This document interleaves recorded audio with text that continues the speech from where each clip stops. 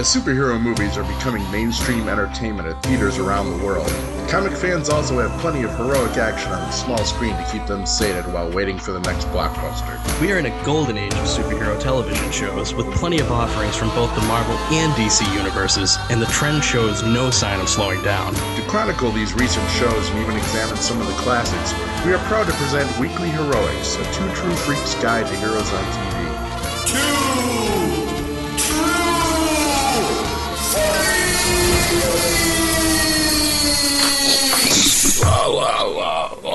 Fucking Hi, welcome to Weekly Heroics, two true freaks guide to heroes on TV, covering Preacher, Season 2, Episode 7, called Pig this week, and I'm surrounded by swine tonight. The usual swine. There we go. Brian and Beth Hughes. This little piggy is named Brian Hughes, and his wife is Beth Hughes. And Hola. We will be having some Pink Floyd in this podcast, of course. And Chris Tyler, the hair metal hero, my usual regular co-host. Oink oink, baby. Oink oink. Once again, we have drafted Pat Delmore, who is apparently with us for the duration now, so that's fine. Son of a bit, son of a bit, well, son of a gun. You thought I was going to say son of a bitch, didn't you? Yeah, classic. It's swearing is almost mandatory on a Preacher cast, in my opinion. But, we'll get to that. But yeah, so once again, we're doing Preacher Cast, and good to have you, Pat. As said, as we've done many times before, you are officially part of the Preacher Cast podcast now. So, yay! All right. And think he's joining me over on Mindless Drivel to do American Gods too. So we have fully initiated this young lad, and he is pretty much officially a freak at this point. So we accept you, one of us. Nobody posted anything on Facebook that made me feel guilty about doing that podcast last night. So good. Tell me, Patrick, would you consider yourself to be a pious nature? Yes. Are you a Christian?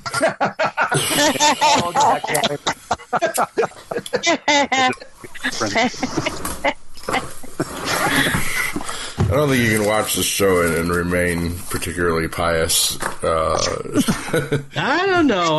I'm remaining relatively pious. Well, me and you're Catholics. We can just go erase that shit every weekend if we want. Only if you're actually sorry. Only if you're actually sorry. And I'm not sorry for watching this because it's awesome. So let's do this. Indeed. Well, I almost it was almost kind of a letdown right in the beginning of this, unfortunately, because we opened with our big title card that says Vietnam, and of course, us comic readers went right to Jesse Custer's dad's story in the comic books, but then I did the math, and I'm like, they're probably not going to do that because it wouldn't work out time-wise, because that was early 90s comic, but yeah. So it's not the story of John Custer, but I think we'll probably get some story on him eventually. Oh, we'll have to. Have to. We open in Vietnam and focus in on the shack of a house and a very, very large pig. The camera enters the home and we see a couple having dinner. Suddenly the wife starts screaming as if Godzilla himself is coming while looking out the window. As she pulls her husband over, shocked, he drops his dinner. And next we're treated to the arrival of Herr Starr in all his white-suited glory. And he asks the boy who has come to greet him, "Where is it?" It is the aforementioned pig, of course, which appears to have the power of levitation. And Starr just says shit, and we roll into opening credits. I was just tripping out how she was just screaming and screaming. When I get freaked out, I can't get shit out. I just can't scream at all, much less move. I just get still. Shocked silence. So I'm like, what the hell? I guess other women scream where I get still and can't get nothing out. I think most people in that situation would have kind of a shocked jaw on the floor situation going on. Yeah. That doesn't play as well on TV, I guess. I would just be thinking about flying bacon. Right. And Pink Floyd, of course. And grab her husband's head to make him look. What were you going to say, Brian? Actually, I'm going to hold off on that till later. Oh, gee. Okay. Just wanted to interrupt me. Damn. So it's good when they argue during the show and not in the outtakes. It's easier to find and turn up the volume on. I love it. That's why I podcast with American people. You should leave the fighting in, and then in the background play Who Gets the Family Bible. Yes, that's also why this is also why we podcast on opposite ends of the house. Yeah, not a bad idea. Yeah, that's one me and Sarah never learned. Yeah. That's why I won't be probably podcasting with a significant other anytime soon. It doesn't seem to go as well for me. Who gets the Family Bible? Anywho, back in New Orleans, a cleanup crew is collecting passed out drunks. I just love this. This is probably actually a thing in New Orleans, too. You know, just scraping people up. Did you happen to notice that the carts that they used to pick them up sound like the Jetsons cars? Yes. Yeah. Yes, that was awesome. Yes, it did. That was awesome. I was laughing my ass off. I'm like, that has to be intentional. Oh, God, yes. You know, and it would make sense that we would have this. I said, it wouldn't surprise me if this isn't actually a thing in places like New Orleans, where you might just have a street full of passed out drunk people at the end of the night. Shit, my own hometown could use a service like that. And I was probably one of the people I'd be cleaning up at one point in my life. So we get a title card telling us that Jesse and crew are coming out of the last jazz club in the city, and no God to be found apparently. Except I still maintain he was the super fan back a couple episodes. There's a street doom and gloom preacher in front of the club trying to cheer Jesse up about the failure of his club searching. Cassidy suggests they take a break and have some fun, and he knows just the place, and of course we end up in the underground get shot while wearing a vest club that was previously mentioned last episode, I think. Maybe a couple ago, but Cassidy and Tulip come in first role-playing as a couple, and Cassidy is the willing boyfriend who gets strapped up with the vest, and Jesse comes in playing the righteous preacher, of course, asking the crowd if they think God would be okay with this, basically. And Tulip picks up the biggest gun and gives Cassidy quite the kiss to sell the part. Jesse, although in on the con, does give us a little quick flash of jealousy. The MC... Yeah, that was just the scene out of The Color of Money, the two brothers and a stranger. Yeah. That's yeah, it nice. sure was. Good catch, yep. Yeah, because I didn't really understand the reason for the whole con, but I guess they wanted Jesse there as backup, just in case things went south. He's the one that upped the bet. Yeah, you get someone to go in and then you get someone to sit there and come in there and say that they're going to fail, raise up the bet, put them on the spot, so everybody starts throwing out their money because this one guy, has gotten under his skin. And they're, just one of the classic cons. Well, the MC, as it were, shoots, and it goes right through the plate, of course. Cassidy starts bleeding profusely. Jesse plays his part and tells the crowd the right thing to do is to call the cops, but they, of course, all flee instead. And Cassidy plays dead and is hurt a bit, but Tulip is there with the emergency blood Capri Sun pouch.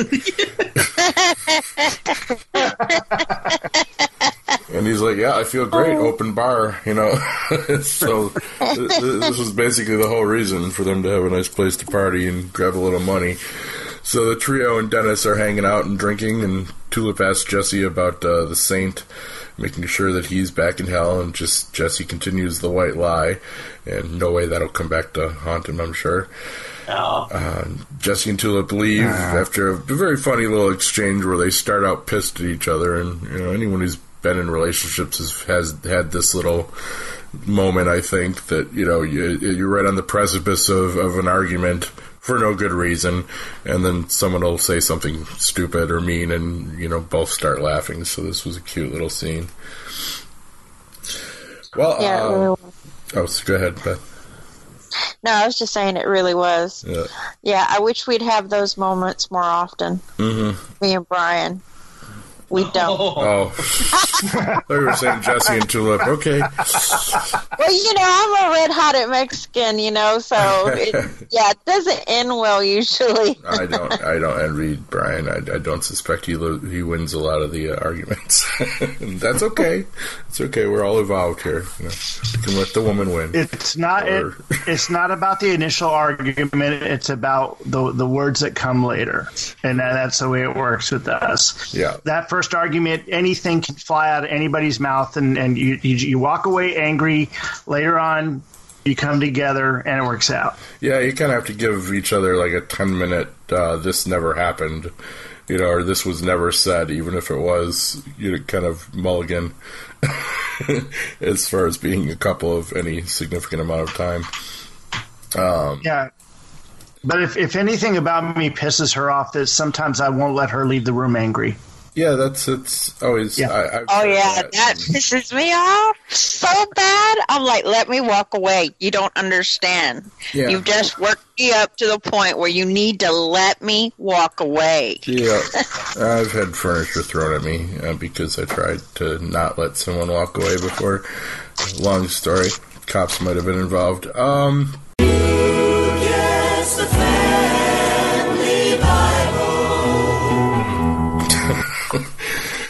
So anyway, Jesse and Tulip leave to go have manufactured makeup sex, presumably, because sometimes you just fight to have the makeup sex, too, let's be honest. Great. Cassidy goes back to listening to Dennis, who's babbling at him in French, who he still can't understand, of course. But the only other person at the bar does, I believe his name was Plot Device, or conveniently placed translator, because we didn't think anyone was left at the bar. But that's not such a stretch. You're in New Orleans, and much of the population there speaks French. Oh, I'm not saying... The guy happened to be the professor at Tulane. Right. That was a little bit of a stretch. Oh, I'm just saying him still being in the bar was the plot device, because presumably they had scared everybody out, but all of a sudden this guy's just poof, hanging out. So, whatever. Yeah. I swear, I thought when I first had a glimpse at him, I thought it was fucking Mark Hamill. The guy kind of looks like Mark Hamill, but heavier. Well, that's so too. And that would have been obviously like the best thing ever, but it wasn't. But he was a fine actor nonetheless. Just not Mark Hamill, so I'm sad for him. But so anyway, translator guy explains that all this time Dennis has basically been saying that Cassidy is a horrible father, he's dying, and he wants Cassidy to turn him into a vampire. Which Cassidy refuses. We've seen this scene play out in many a vampire drama. Like, I can't curse you with what I have, even though it would cure your cancer and make you not die. But his last words in the scene are translated to be, then he will die hating you, and Cassidy just says something to the effect of, yep, you and another one, or get in line, or, essentially. Back in Vietnam, Herr Starr is on the phone with, and I'll say this again later, but what the fuck, preacher? What's all this, like, tear-jerking drama in my black comedy? I love what, like, Joseph Gilligan and the guy playing Dennis is doing with all this, but man, it's sad shit, actually, and it gets worse in the coming episodes, but it's good stuff. But it's like, whoa, I was laughing 2 minutes ago, and now you're crushing my soul. Not sure how I feel about that. Let's go back to some kind of weird death scene. It's easier to take. Give it another 2 minutes. Yeah, it does less damage to me. So, yeah, we go back to Vietnam, and Herr Starr is on the phone with someone. He's serious, he says, and people are praying to the pig, which is apparently a bad thing. And he initially asked the Grail for an additional, 30 operatives to deal with the situation. But after taking a drink of some very dirty water, he changes his mind and tells them that he has things under control.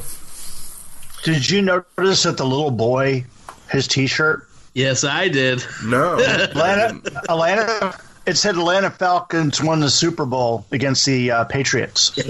Really? No shit. Yeah, but that's what happens with those leftover shirts, because they print shirts for both teams as winners. Oh yeah, definitely. And they got to get rid of them somewhere, so they send them off to some third world nation. Yeah, no, or a movie production company buys a shit ton of them for props.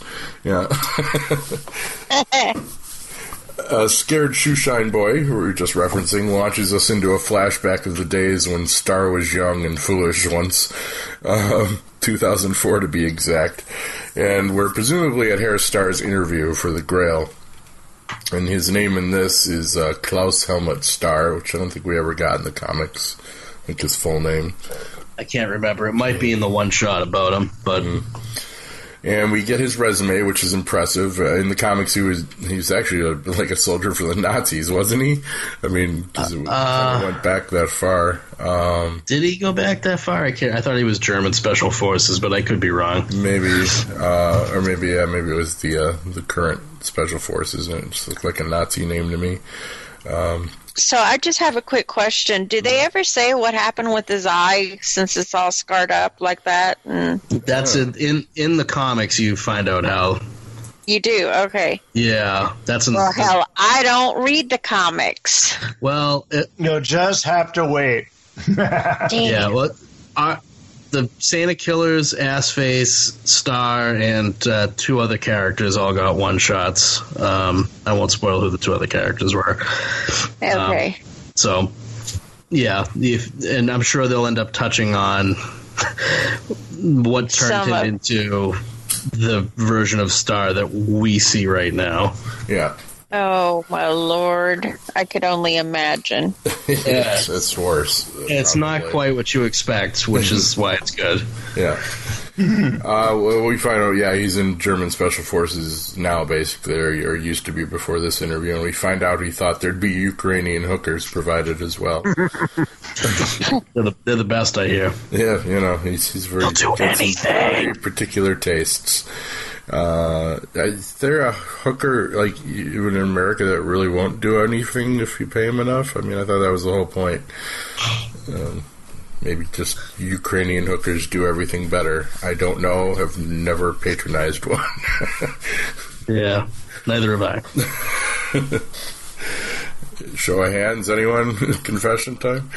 We could all be raising our hands. No one would know. This is an audio medium. Yeah, that's true. Yeah. Weekly Heroics at yahoo.com if you'd care to send your predictions in on who was raising their hands or not. Or just say hi. We get one of the top lines of the show, in my opinion, or at least this episode, when asked if Starr thinks that the Grail sees the world the same way he does. He says, well, you got to do it for us, hero, because you did it. Like a 10-inch cock, I'd have to see it to believe it. There we go. And the interviewer asks Starr if he's a Christian, and standard questioning, apparently. And Starr decides that he's a Christian if it gets him the job. He's actually completely unaware of what he's even applying for at this point. If there's a steady paycheck, I'll believe anything. Yeah, that's exactly what my mind went to. We're not sure. I've seen shit that would turn you white. Yeah, I suspect he just heard that this is a place that he can gain lots of power and eventually use atomic weapons on the world or something weird like that. So Cassidy is drunk in the streets. Just get a quick little scene of him getting collected by the road crew. Which he goes into a different car. What was the drink that he was drinking? It was like an absinthe type. I'm not sure. Couldn't catch the name of it. I didn't take note of it. Well. I could probably find it in 2 seconds, but carry on. Carry on. If Ruth Negga is anywhere near a scene, I pretty much don't, make note of too much else. So they were drinking. I'm just like, I wish Tulip was back. I don't know. We come back to Tulip having a nightmare about when the saint picked her up by the throat, complete with slow motion shot of Cassidy's fingers falling like French fries on TV.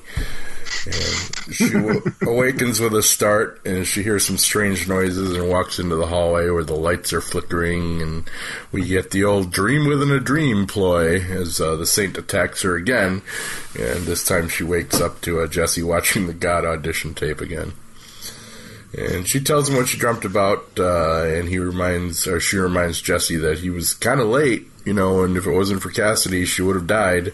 And he's like, sorry, did my best. I got here tonight.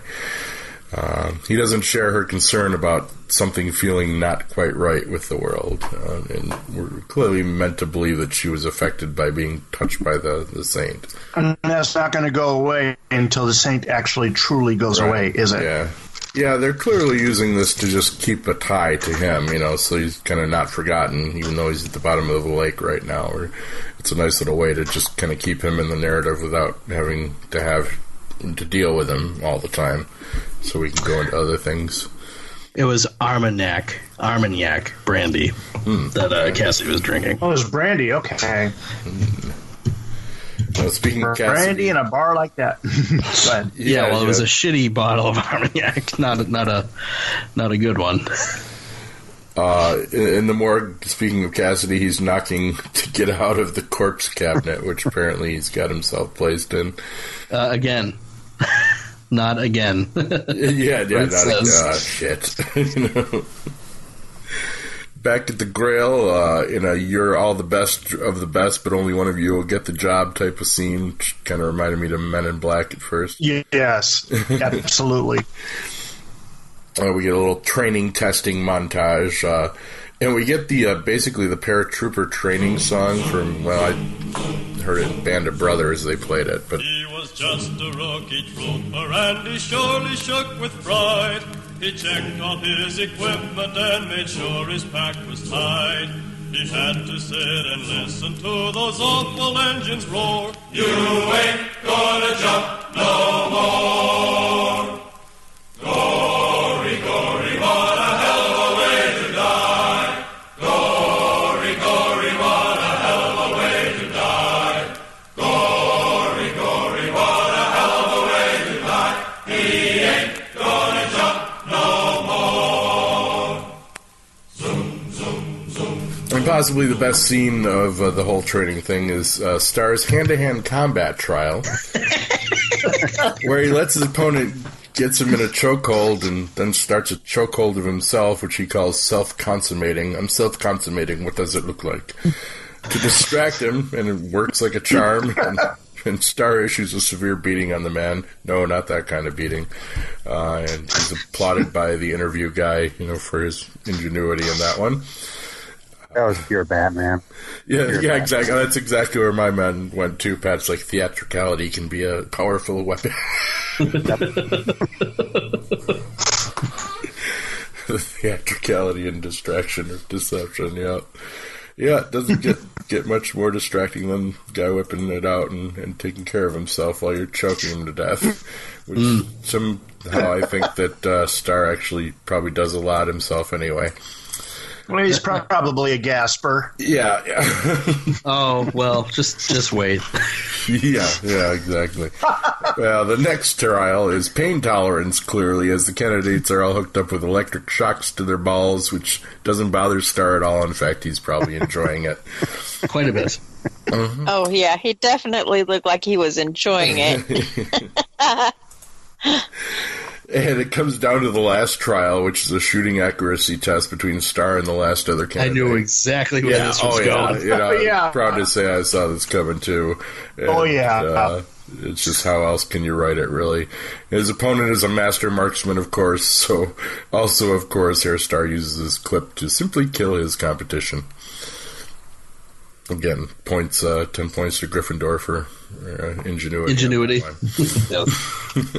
Starr learns he just got hired by the Grail, something he didn't even know or care about, apparently.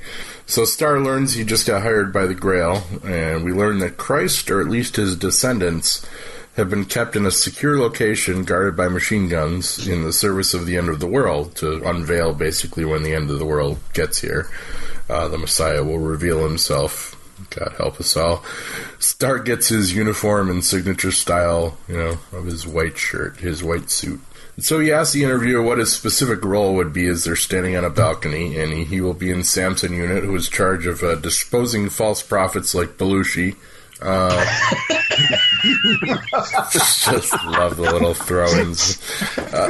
We also find that they were behind some of the historic assassinations of our world, like Lincoln. Also, not unexpectedly, Starr decides he wants to be the head of Samson Unit, not just an employee, and he pushes his new boss off the balcony to his death. kind of saw that one coming, too. Jesse goes to talk to the street preacher, who has some witty responses to Jesse's stupid questions. Cassidy is exiting the morgue, and he looks in on a couple who are mourning a dead loved one. And again, damn it, preacher, there isn't supposed to be feels in my freaking black comedy like this, but good on you for doing it. Tulip is bored and shows back up at the shooting bar, and the men express their sympathies for her dead boyfriend, but she comes clean and tells them that her and her friends basically just robbed them blind and insults them, and offers them a chance to win their money back, and she straps on the vest. And she also has these little flash vision of the saint being the one doing the shooting, so she gets up and demands round 2. So this is some kind of cathartic release that Tulip's going through. So Jesse and the End Is Nigh guy are sharing some beers. Jesse asks him how he knows the world is ending. The man gives him a generic rant about, entropy in the universe and stuff. But we find out there's been an uptick in weird stuff since Tom Cruise exploded. So good to re-reference to that one. Yeah. If only that happened in real life. Yeah. It'd be amazing. And he also references Trump and the Cubs winning as clear signs of the end. Dated themselves there a touch, but whatever. Jesse, the Cubs, definitely. I think we all saw that one. It's like, it can't be long now. Jesse accuses him of just scaring people for money, and the man states that they're already scared. They're scared of themselves, because what's more frightening than, what we've done? Hint, hint, Jesse. And he asks him about the fractional soul selling thing, asking for a friend, he might add. And Jesse says he thinks it was a sacrifice worth making. The man tells him that he should have given a kidney instead, and it would have been more helpful. But if you're looking for signs of the apocalypse, he says, you should probably look no further than men trying to sell their souls. We cut back to Herr Starr in the present, where he has clearly poisoned the entire Vietnamese town and the magical floating pig. And here's where the strains of our Pink Floyd will probably start. He calls it in and is deployed to New Orleans next to go after a preacher named Jesse Custer. And the final scene is an interview with the robotic-sounding voice, or maybe Stephen Hawking. They were going for Stephen Hawking. Yeah, when he was talking, when he was getting his shoe shined, he said, "Get the invalid scientist ready." Oh, that's right, yeah. Oh, yeah. No, good catch, Pat. Yeah. I guess it was Hawking then, definitely. Yes. But he's giving various scientific explanations for the floating pig rumors, which includes gas making it a meat balloon. Must have played on the whole swamp gas UFO thing. And we roll credits. So, so Herr Starr is front and center, and I almost wish we would have gotten just like a whole episode of his stuff, but I'm sure they'll sprinkle some gems throughout the rest of the season. Yeah. Oh, yeah. He was a hoot. I mean, that is as dark a black comedy as you can get. Pink man, ha-ha, charade you are.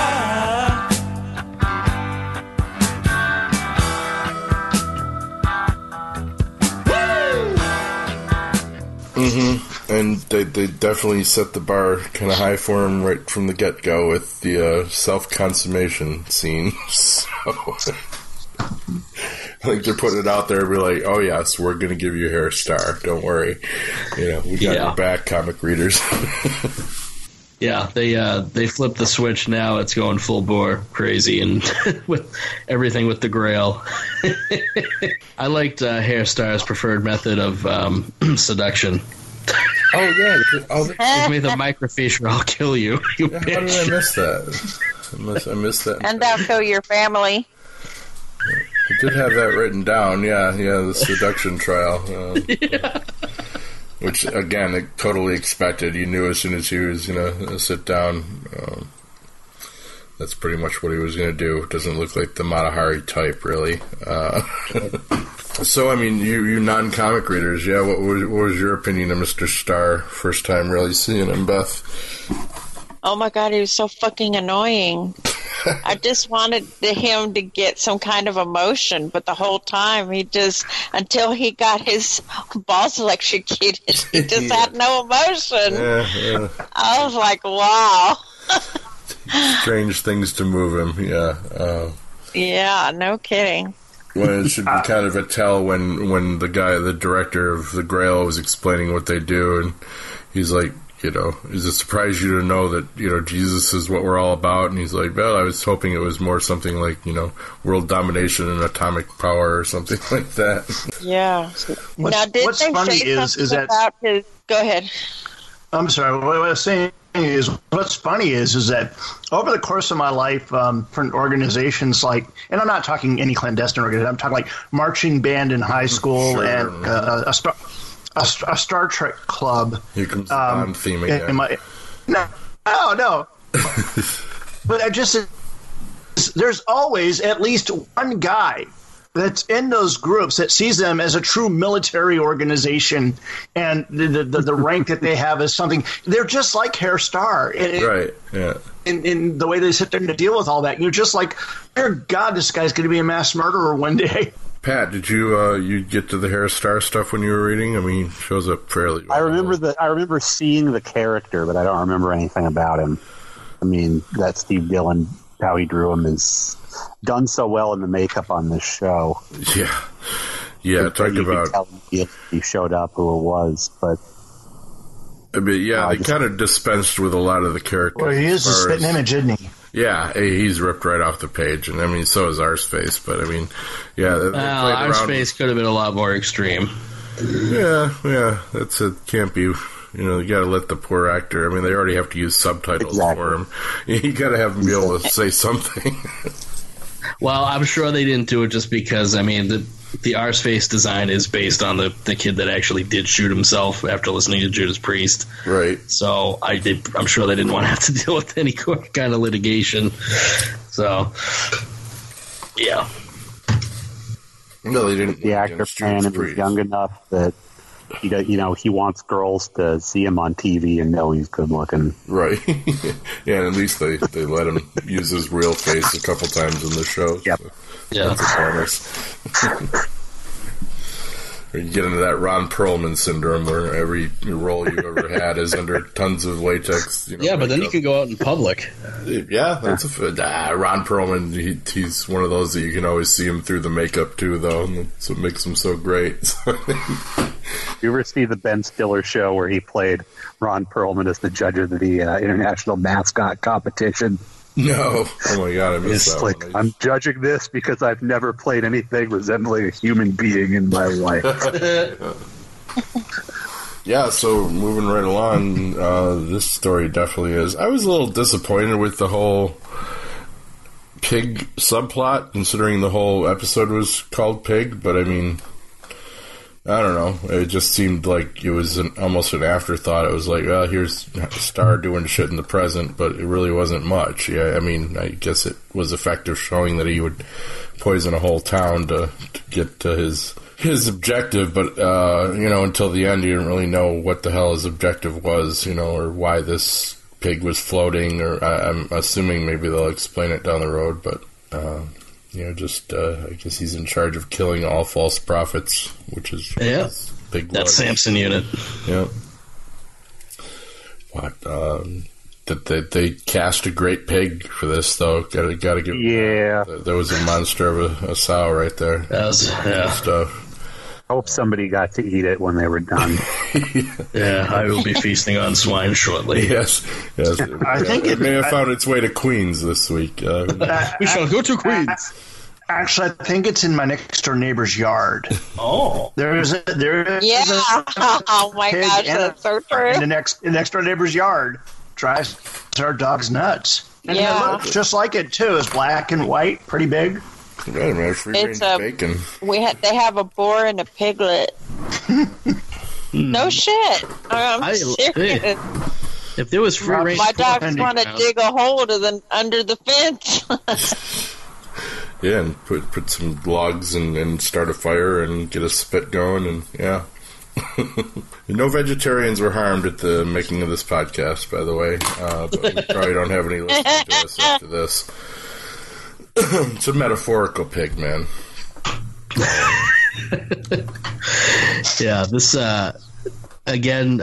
I know I was harsh on the first season for lack of narrative thrust, this season seems to have corrected all of that. Agreed. Just the mere fact that they started this episode with the last jazz club in New Orleans. Yeah. It's like, okay, that's economy of storytelling. We get it. He's not going to find God here, so yeah.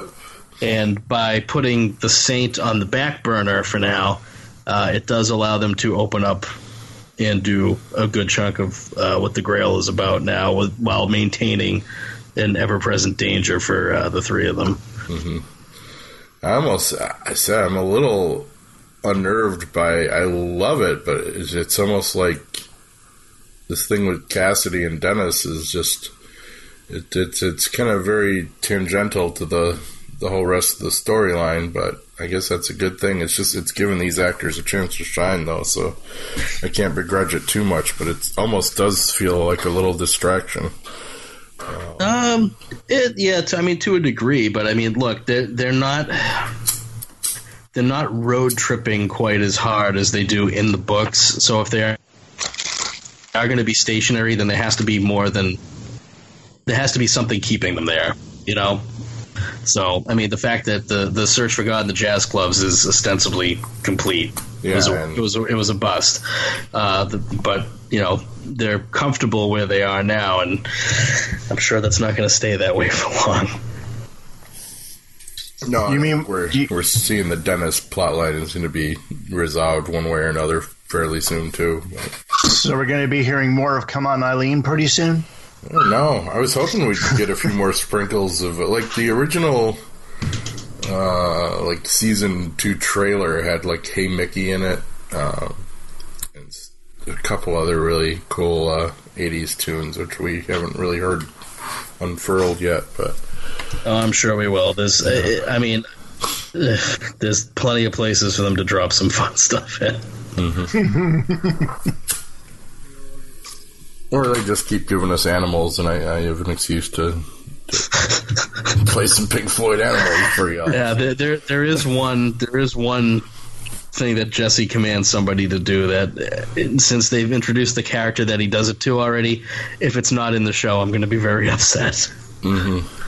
You know what I'm talking about, Scott? No, not off the top of my head. All right, I won't say it. Yeah. Oh, man.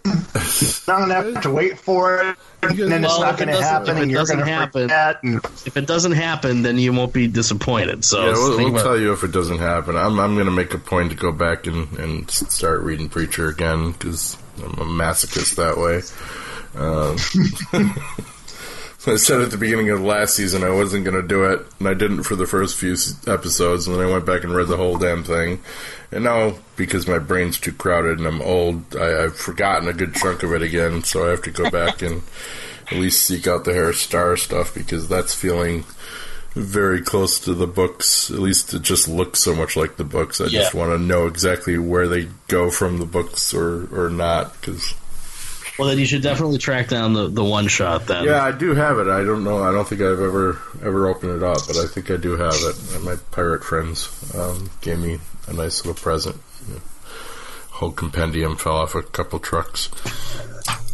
Silly me, I bought them all years ago. I used to own most of them, but I including the trade paperback of the covers with the commentary for the paintings. Got lost in the divorce and the move. I don't know why.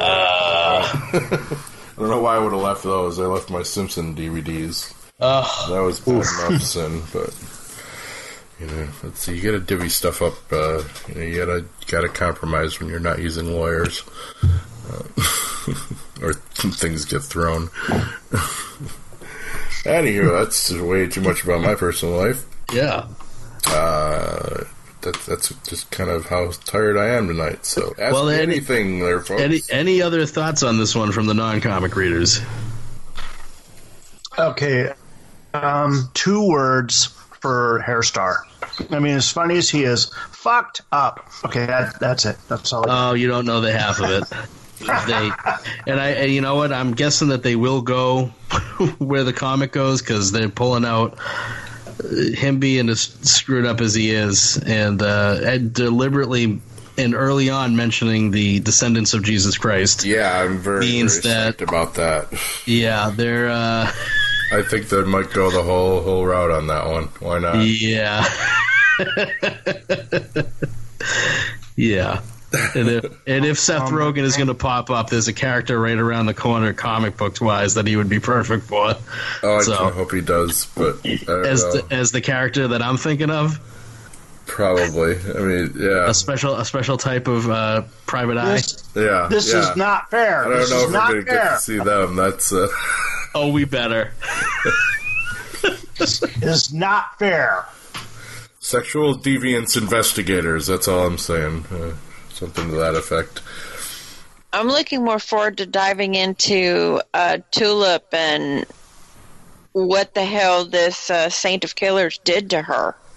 I mean, because that's fucked up. You can't sleep. You dream about him all the time. That is all kinds of fucked up. Well, Scott and I will be along for the ride on that one because that is not from the stories. So. Nice. It's only going to get worse. Yeah, it's only going to get worse until they resolve the Saint Killer story. And as long as he's at the bottom of the swamp, there's no resolution. So I'm betting he'll crawl back out about the end of the season and interrupt whatever else is going on at that point. I don't know. I still haven't heard whiffs of this being renewed yet, which worries me a bit. But oh no, worries. Yeah, I never look into what these things are doing for ratings or anything, but. Oh, I was going to mention, I forgot about it last week. Did you think that it was deliberate that they had the Saint of Killers, the gunslinger, go to the door at the end of the hall that said 19 on it, just like from the Dark Tower books? I would think it would be probably pretty intentional. Yeah, the gunslinger outside the door that says 19. Because, I gotta think, it was kind of, the look in the comics, at least, was a lot more based on, like, Clint Eastwood, Man with No Name. But yeah, I still think, I gotta think even Garth Ennis was probably a Stephen King Dark Tower fan by the time he got around to doing Preacher. So, yeah, it wouldn't surprise me at all.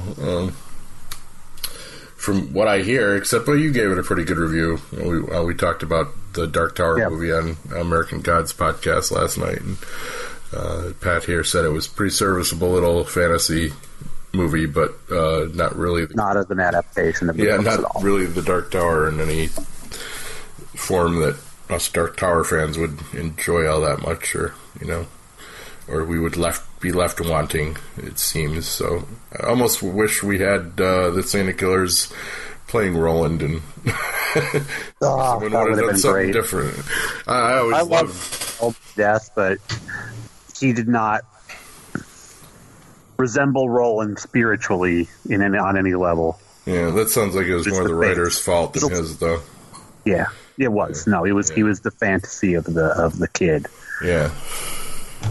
Yeah, I kind of knew it would be just, I don't know. All right, that's too much about the Dark Tower. I still have to see it. I still will see it.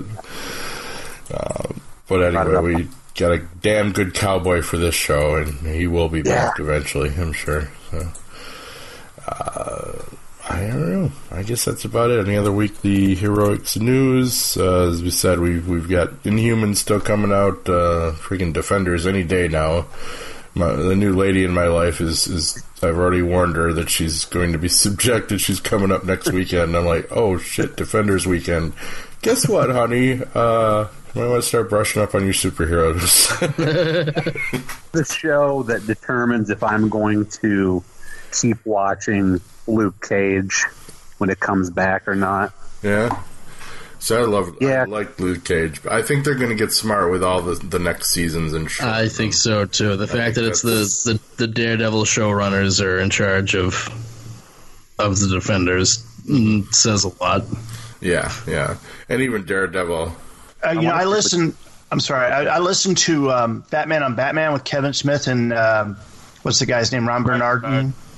And Ron's actually seen 3 episodes of The Defenders so far. Okay. And he loved 75% of it. But anything dealing with the Iron Fist, he was kind of left flat. Still, I don't know. I still don't understand all the hate for it, but wasn't what it could be, but it wasn't horrible. I don't know. I don't know what people are expecting of Danny Rand. A kung fu show. Well, yeah, they're expecting Chris Claremont and John Byrne to their stuff to spring out on the screen. It ain't gonna happen. Not till they get someone in there that can make it happen, like they do on Daredevil. So that's the thing, and I don't know.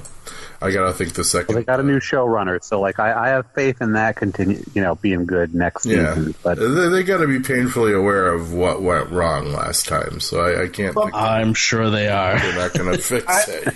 I think that a lot of what they have to do it goes right down to the main actor, and I don't know his name. The guy who's playing Danny Rand. I think he's fine in it. I like him a lot in it, actually.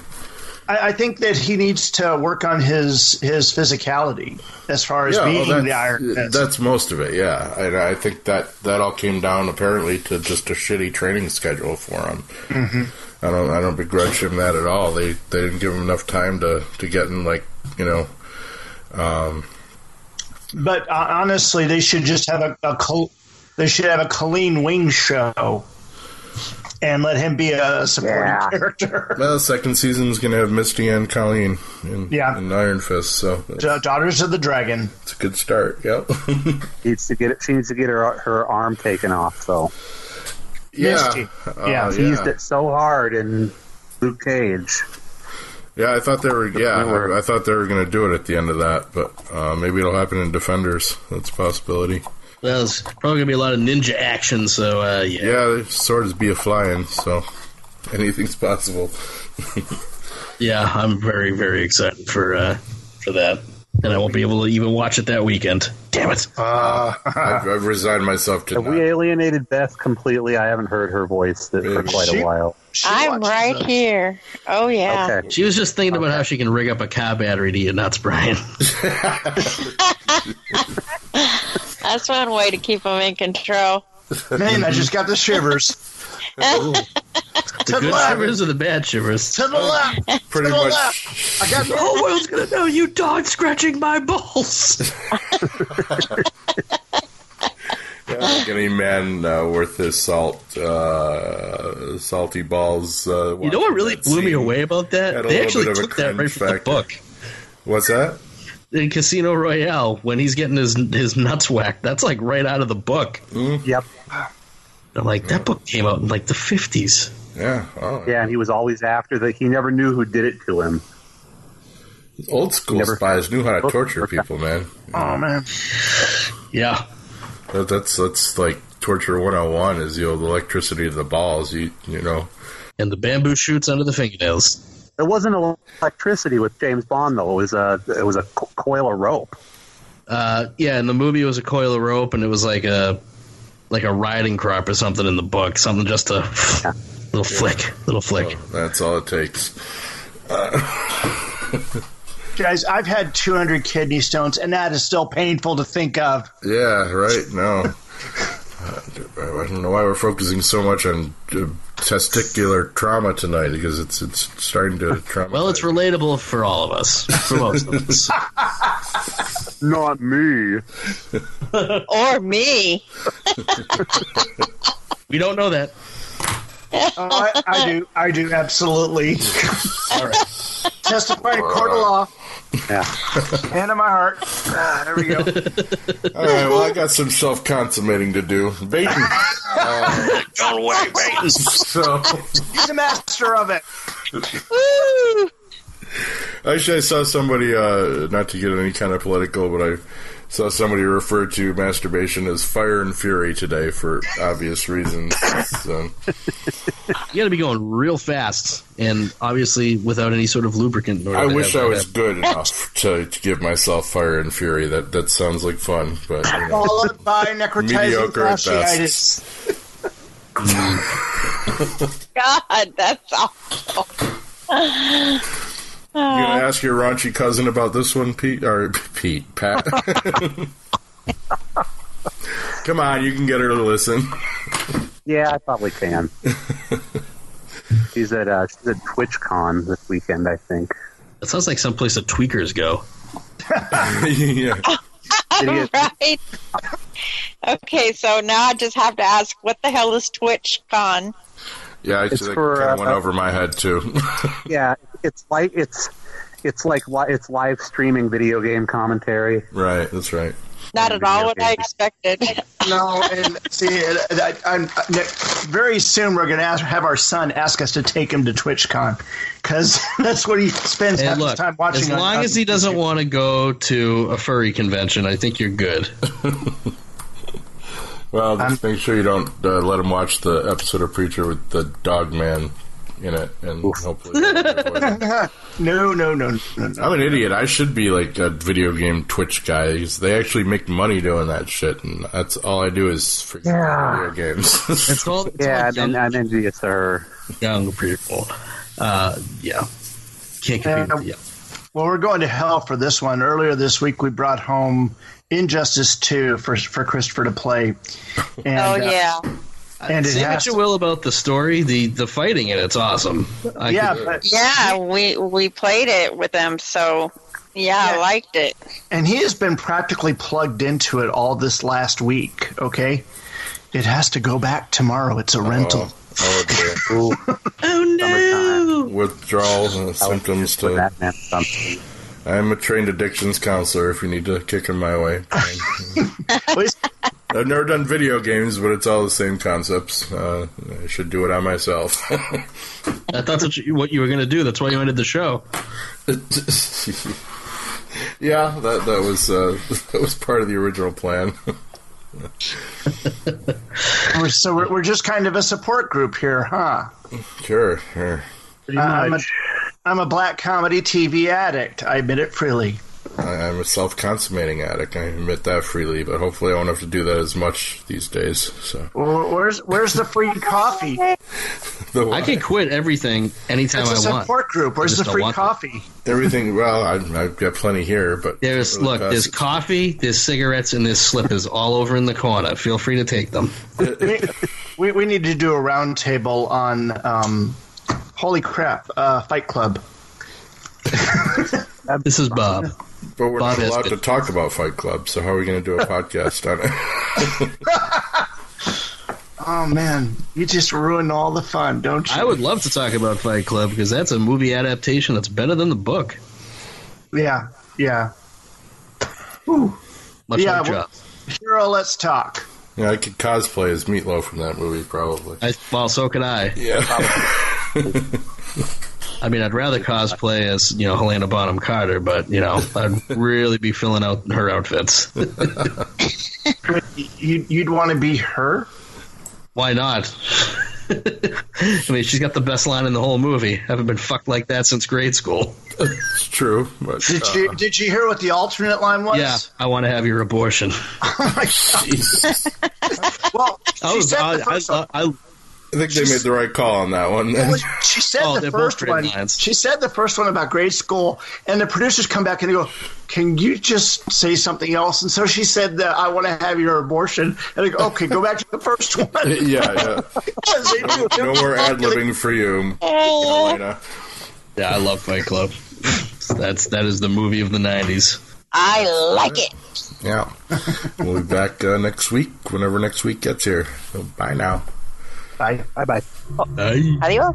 On the next episode of AMC's Preacher. What are you looking for? Serial numbers on a gun. So this is worth all the risk, huh? The best way to know your target is through concealed intimacy. It's in the handbook. Who doesn't belong in hell? Whoever you are, we'll find you. Oh, moi. Oh, moi.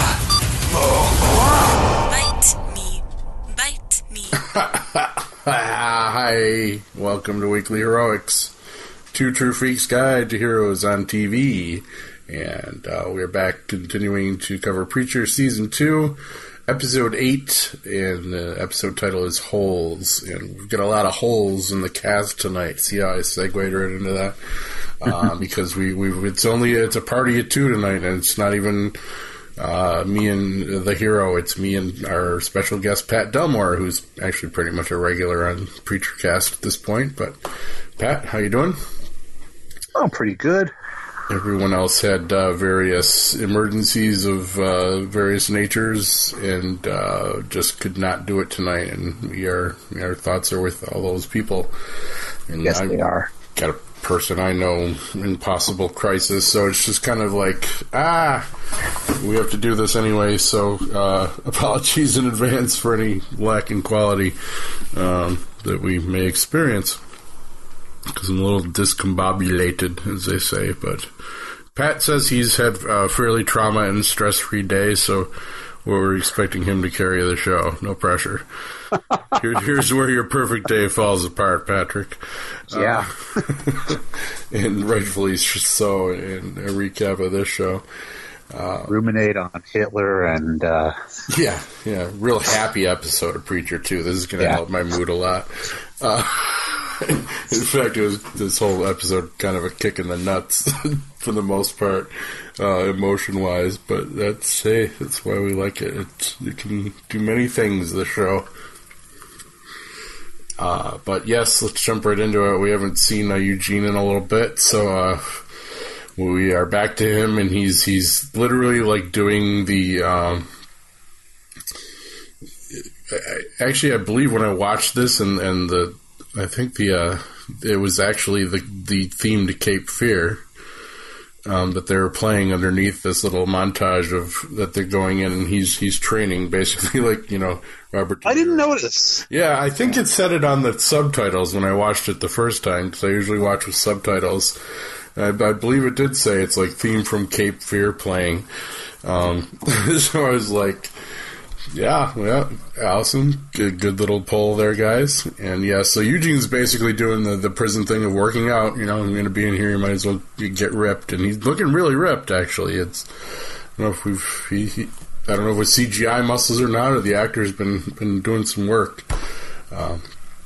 But he has taken Mannering, who is like the main prison matron, her advice to heart, and he's working out, has a tattoo on his back that says Tracy, of course, and everyone seems duly intimidated by him, after he did the classic beat up the toughest guy in the prison. He kicked Hitler with everyone else. But when Mannering comes to the common room, we have an announcement that she takes someone down to the hall for committing a nice gesture. It was that somebody dropped something and he picked it up for her, and basically like, no, I wasn't getting it for her, I wasn't trying to be nice. And down to the hall he goes. And that kind of sends the rest of the inmates into a frenzy until this interesting scene of Tyler, our resident douchey guy in Hell community room here, grabs the Neanderthal guy and basically holds his face up to a TV show of a fireplace, which presumably actually burns you, because hell, I don't know. So it's just a really weird setting, this Hell community room. It's just kind of indescribable. Just go watch it, everyone. And yeah, he's screaming away, and they duct tape him to the TV. And yes, kids, even in Hell, duct tape is the most useful item you could own. So good to know that, because Hell in my life. Eugene, what? Know the difference between the image of something and the reality of something. Yeah, man. That just wouldn't exist for his brain. Yeah, that's true. Yeah. I've seen reviews that say it's like on the TV really feels like it's burning, but that I took it exactly like you did. That it was just actually the thing that flashed in my mind, and I'm a little older than you, so this might not click with you, but was the unfrozen caveman lawyer from the old Saturday Night I remember that. I don't know, Phil Hartman's voice filled his mouth when I saw that scene for some reason. He was a caveman, and now he is a lawyer. Yes. You remember even more of it than I do. Awesome. I'm just a caveman, and I'm frightened by your weird picture boxes.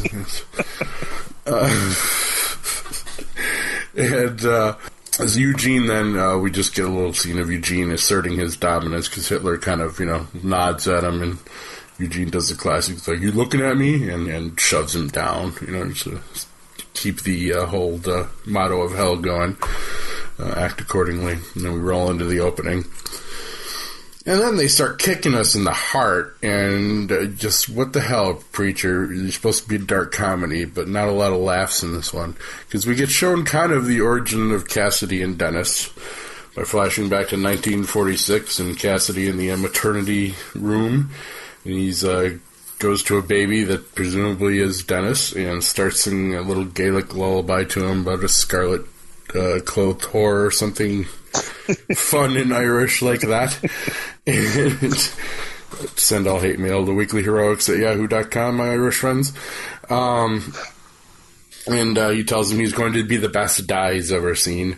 And we cut to the present day, and Cass wakes up and is checking on Dennis, whose breathing is getting noticeably worse and coughing. And Cassidy continues to basically flat out deny Dennis's request for eternal life. And just both actors killing every scene they're in, and it hurts to watch. Well, Tulip still can't sleep. She's also just killing her performance in this as Ruth Negga, as usual. Just boiling below the surface of her of just fucking now exhaustion and total fear and total ick. I've been handled by someone from hell. She sells all of it. She asks Cassidy whether he wants to go out with her. It's like 2 a.m., possibly back to the Hurt Locker. And she says Jesse isn't interested because he's too caught up in his searching for God thing. But Cassidy says he should stay with Dennis, and she goes and leaves on her own. Dennis wakes up Cassidy saying, bite me, in his little iPhone translator he's got, and is in very bad health. And another just soul-crushing scene, essentially, of both actors killing it. Back at the Grail headquarters, or little hideaway they've got here anyway, Hoover and Featherstone are spying on Jesse via a hidden camera. And we get some banter and a blueberry sighting, which is always neat. That's why he looks like that. That's why Hoover and I look like we do, because of child cereal that we can't let go. Jesse asks that there's crack in that stuff, I'm telling you. Jesse asks Cassidy about going to the video store so they can blow up the image on God's audition tape, trying to find the serial numbers on the gun, of course. And Cassidy seems uninterested as he's watching his son in dying in agony, and Cassidy asks Jesse if he can use Genesis to heal Dennis, which Jesse declines. He doesn't think it works like that. She probably doesn't. And as he watches, Tulip comes back from the Hurt Locker. He can tell how distant she's become, even though she has to come with him to the Geek Squad, or the Dork Docs. It's basically a Best Buy analog. Too bad that Brian's not here tonight, because he's the tech guy who tell us if the Dork Docs were doing things right. Where are we here? I got the real sense that they're trying to make us dislike Jesse quite a bit in this. Yes, he's really being a jerk. Basically, he's not noticing Cassidy's plight at all. He's barely noticing Tulip's, and I think. And he did it for. He tried to do that for Tracy to fix her. He had no problem with it. Right.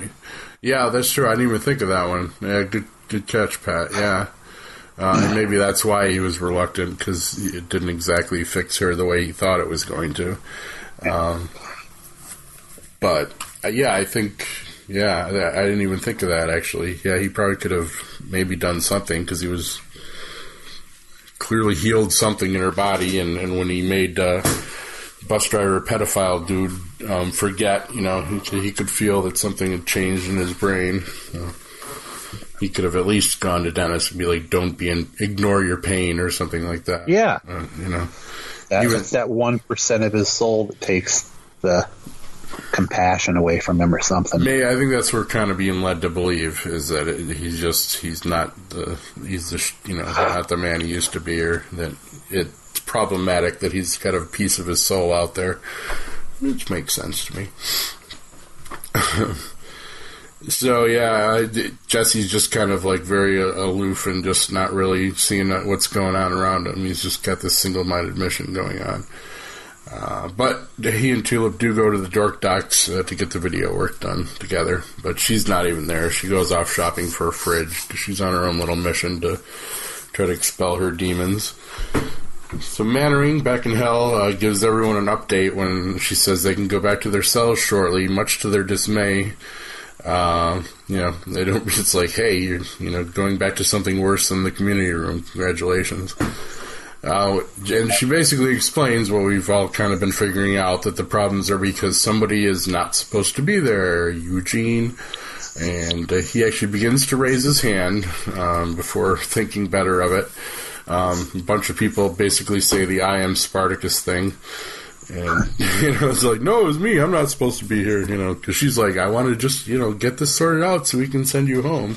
And she gets pissed, realizing that none of them are the right person, and she just storms off. The community debates among themselves who shouldn't be in hell, which is funny, like the little librarian woman basically like, oh, I was a good mother, and I shouldn't be here, it's all a mistake. And then someone's like, yeah, but you burned your 2 kids to death in a house fire. And then Tyler's like, well, it couldn't be me, man. And someone's like, you raped like 3 women. And he's like, well, it's date rape, it doesn't count. And it's just like, oh. And somebody was saying in the follow-up, I was watching the subtitles, somebody was saying that what they did entirely for the public good. We didn't see who it was that I missed that one too. Then Hitler tries to call Eugene on it, basically, and he tries to say, Eugene tries to say, I'm the evilest person in this room. And Hitler's like, bitch, please. And when he begins to explain what happened to Tracy, that confirms his suspicions, but Eugene confirms Hitler's suspicions about Eugene, but Eugene says he doesn't deserve to get out. And as a woman trips over something, Eugene helps her up, and Hitler says, boy, that was nice of you. And, of course, it gets caught on camera, and Mannering comes to take care of it. She was a nun all of a sudden, that woman that fell. She was wearing a nun's habit. Okay. Yeah, I didn't even notice that either, man. Where did she come from all of a sudden? We hadn't seen her at any point until... Nun ex machina, Yeah. It never works. There's got to be at least one nun in hell, I would suspect. Probably a few. Those nuns sure. that held, hid all the unwanted pregnancies of other nuns. They might be in hell. Just saying. All religious complaints to weeklyheroics@yahoo.com. But I am Catholic, so back the fuck off. So Tulip places her new fridge in front of the old bullet hole, and we get another scene of dying Dennis, and Cassidy chats with Tulip about, basically the big question, if she'd ever, would want to be a vampire, or see any, appeal in becoming a vampire, and then he goes down basically the checklist of the good and bad, mostly bad, and of course the one being the biggest is, everyone around you have to watch die as you live forever. So he's clearly weighing that decision, and again, emotions just keep getting the shit kicked out of me. Back at the Dork Docks, they successfully blow up the image, and they gleefully tell Jesse that you can't identify the serial number, as they thought that it was, basically him wanting to alter it because he was the one holding the gun. And he's like, no, you idiots.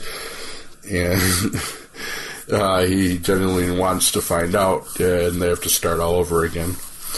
To hopefully fight her visions of the saint, Tulip then goes on a little home-fixing quest, and goes through the arduous process of covering up all the bullet holes with spackle and paint in the other apartments, including a few that are very, very bloody still.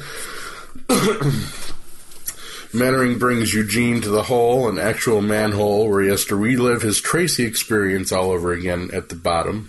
But it's kind of like Tracy Hell 0.2 or 2.0, because this time when he goes to kiss her, she doesn't turn him away. She's like, oh, you liked me too? And then we get to go through the hell of having to listen to them sing Closing Time together.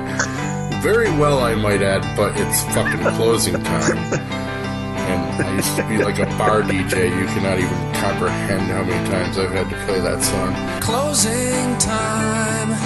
Open all the doors and let you out into the world. Closing time. turn all of the lights on over every boy and every girl. Closing time, one last call for alcohol, so finish your whiskey or beer.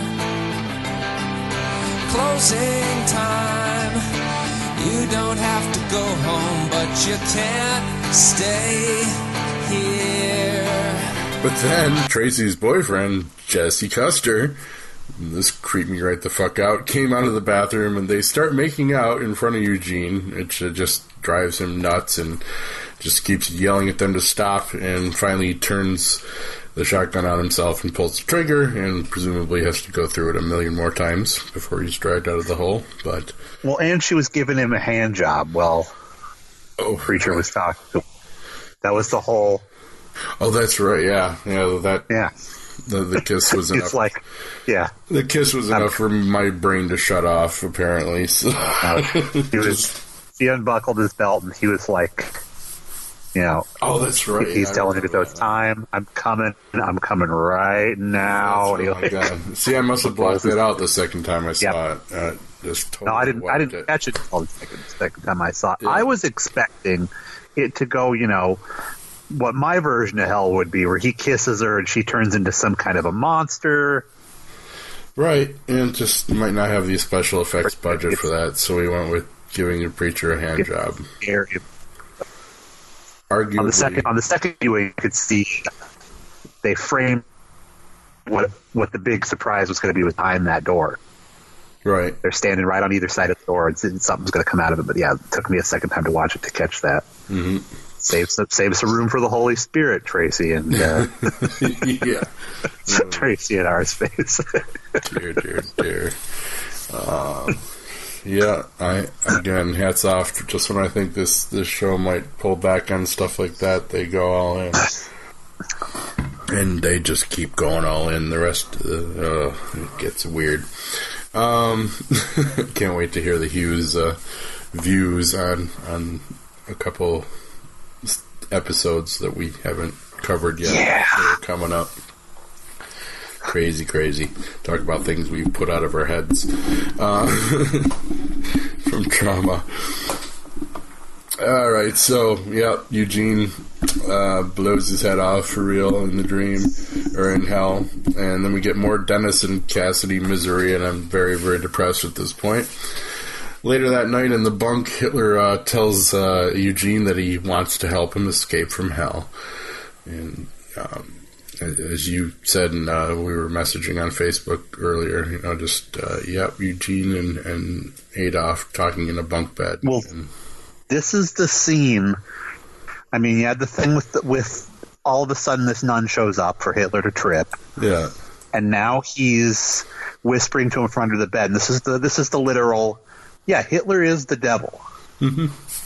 Or I think he's trying to escape from hell himself, possibly. But he probably is. He's playing the I'm going to be nice to you for a little bit to make you feel. And it's Hitler. He is the devil. Oh yeah. No sympathy for this guy. This is literally the devil underneath. I mean, shot like he's underneath the bed, reaching up, and hey, it's me. And the monster under the bed. Perfect for it. Yep. He can look so slimy and nice at the same time. Yeah, I'm still never going to be able to really watch him in anything from now on and not see Hitler. But that's all right. Again, I'm just still kind of in awe that I'm watching this on television, and there aren't like people picketing at AMC yet. I just don't get it. I think they're just they're ignoring it. I think a certain amount of like the fundamentalist Christians and stuff that would protest something like this probably wrote AMC off 7 years ago when The Walking Dead started. Yep. And they probably got it on their system then and decided, oh shit, we're not going to make a dent in this, and just be like, nope, that doesn't exist anymore. Because as I said, if there's one thing this comic series and this show does, it's try to be as blasphemous as humanly possible. Yeah. and lets Garth on his stuff, and basically to a T. Also, probably another disgruntled Catholic, you might add. So Tulip, after her little quest, finally gets to the final room. That's where the Grail have set up shop, of course. And Laura Featherstone begins to panic when she starts knocking, but Laura opens the door suddenly with a wig and full disguise, and they're able to hide their little underground operation. Hoover goes running, and she introduces herself as Jenny to Tulip. Jesse is praying while waiting for the video, and he says basically, I know you're not really there, God. And then when the dork docs call him over again, they confess to having nothing after trying everything, and just nothing they can do, and they take out the DVD, which, upon further inspection, is property of Grail Industries. What did we find out the Grail Company's public motto is? A better today for you, a better tomorrow for us. Okay, yeah. That just not stick with me this time. Both that was the ad at the ad that they're playing behind Jesse, where it's all the people enjoying all these luxuries, and you see a mushroom cloud go up. Right? Yeah. Okay. Man, I was so out of it when recapping this the second time. I apologize, folks. Both times I watched this, I was having a tumultuous day, it seems, and so I just I'm going to have to watch it a third and fourth time just to really even absorb it. Where are we? And then final scene, basically, nope. Yeah, we get a little more stuff with Tulip and Jenny getting to know each other, and Featherstone is giving an Oscar-worthy performance of the whole escaped abused wife or girlfriend thing. That's why she has a gun that Tulip finds, and they're on the way to being fast friends, and even Tulip even invites her to the Hurt Locker, doesn't she, I think? Yep. And then we get back to Cassidy, and he calls up another Irishman that he's presumably talked to in season 1, when he first got stranded in Anvil, whose name is Seamus, and he asks for help, confiding in him about Dennis, and Seamus refuses to help, or basically he could just kind of really rings him, rips him a new one and says, you probably got hundreds of sons out there.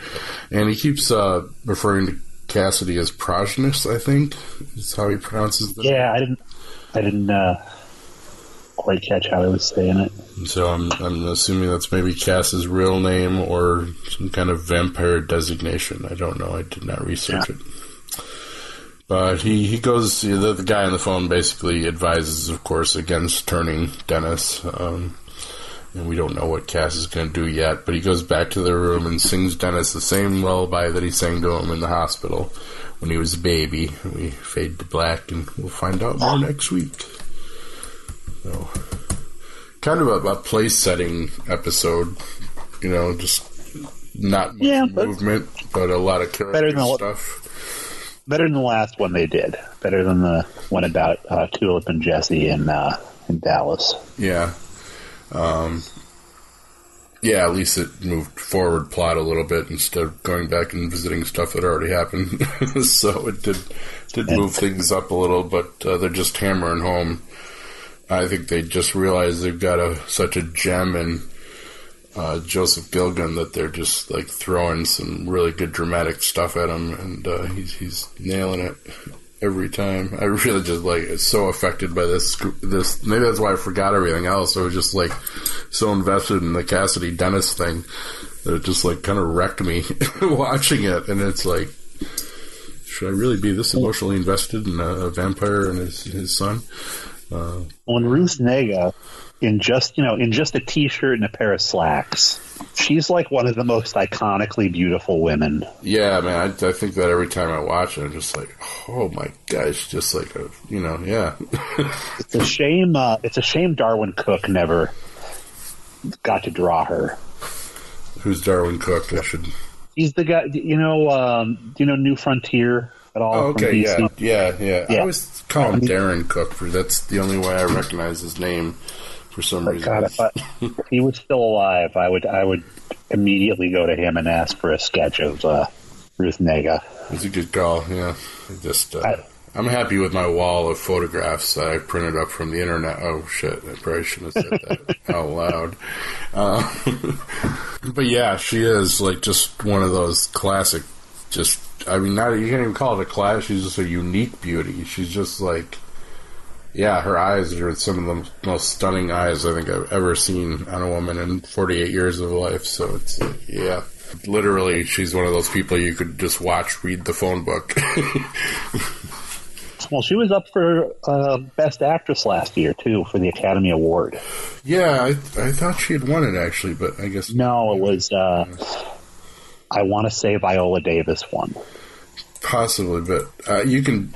tell, man, she does not have a B game for this show. I mean, she brings it every time she's there for this silly little TV show, and I hope if it does go 3 seasons of, you know, being a Academy Award nominated actress, she doesn't feel like she is too good for a little TV show. Yeah, that's what I was worried about too. Because all the other actors are great, but yeah, she's kind of almost like a class above in a lot of ways. just from her look. I mean, she's just, you think nothing but movie star when you look at a person like that. It's just, not even a movie star, just like, wow, you know, just presence, just charisma. That scene of her last season running holding her high-heeled shoes, I mean, that's going to go down, you know, when she does have her sizzle reel when she does win her award. I mean, they're going to have to show that, even though that's not in a movie. Yeah, I would hope so. If there's anything she's done in this, you know, it's the whole cat. It's almost elevated the source material in a way, to have such 3-dimensional actors doing these characters that came off a page. You know, Ennis always wrote them well, and there are 3-dimensional characters in the comic. But I mean, shit, man, I don't think I was ready for how good the performances would be in this show. I figured they, no, you know, I don't know what I expected, but I didn't think they would be this powerful, you know, and written this well. So, damn, hats off. And this was kind of almost a filler episode. I mean, it starts speeding up quickly next episode. But it was a good one. It just showed a lot of everyone's psychology, where everyone's at in their head mostly. I think that was the kind of the purpose of this one. So, yeah, good stuff, man.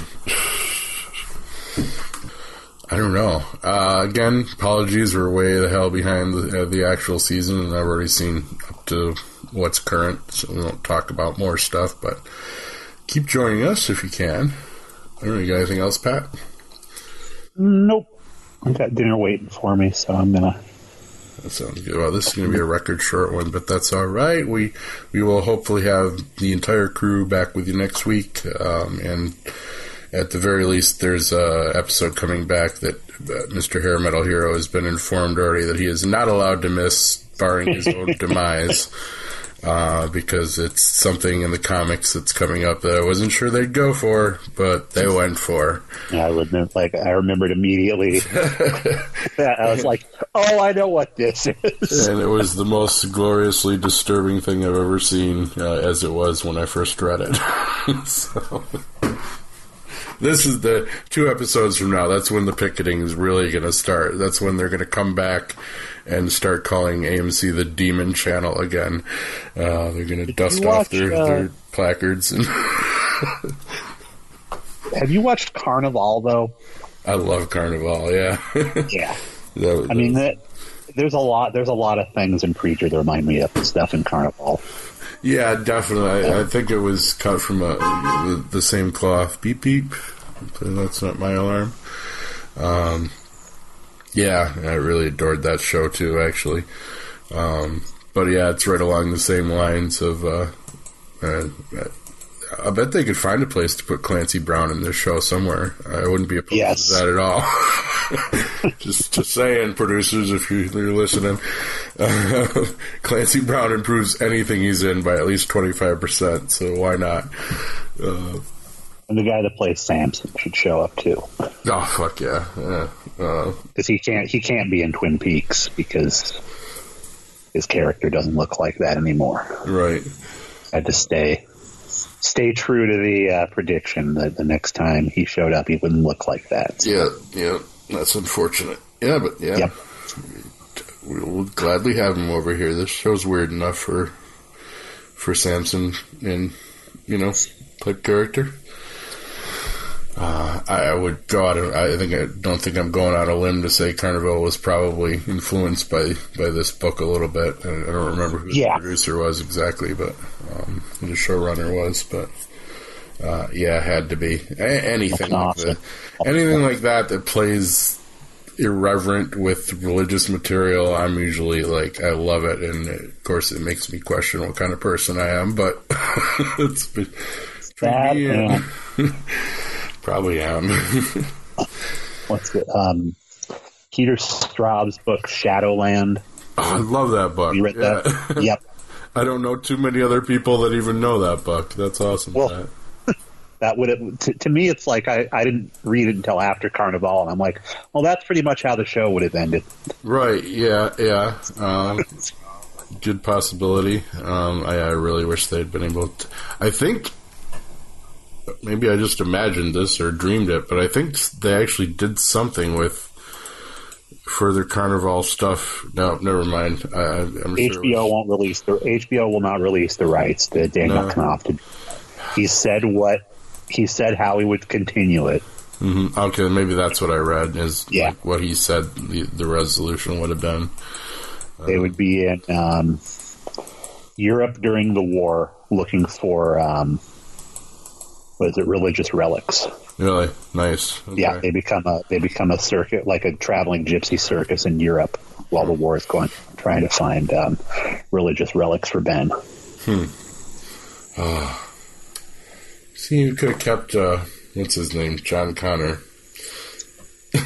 Yeah, could have kept him dutifully employed and out of trouble too. If they'd kept that going. Yeah. What the fuck, HBO? He was also that yellow bastard. Yeah, that's true. Yeah, Sin City. I don't understand why big networks, hold on to shit that tightly. But it's like they can still sell the DVDs and make sure no one gets the money but them for that. But why not let it go? Or even just be like, all right, you want to make something else? Go ahead, but we get a quarter on every dollar. Mm-hmm. Otherwise, it's just sitting there not making you money. I just don't get it. But you go eat. We don't want to get into like a Hollywood producer discussion or we're doomed to be here all night. Bruce. Well, best of luck to you hearing back from your friend in the hospital, too. Yeah, definitely. Yeah, that's got me pretty messed up today, too. I was supposed to actually have a meeting with her today about like a work possibility but... And then all of a sudden get a Facebook notification. I was like, fuck.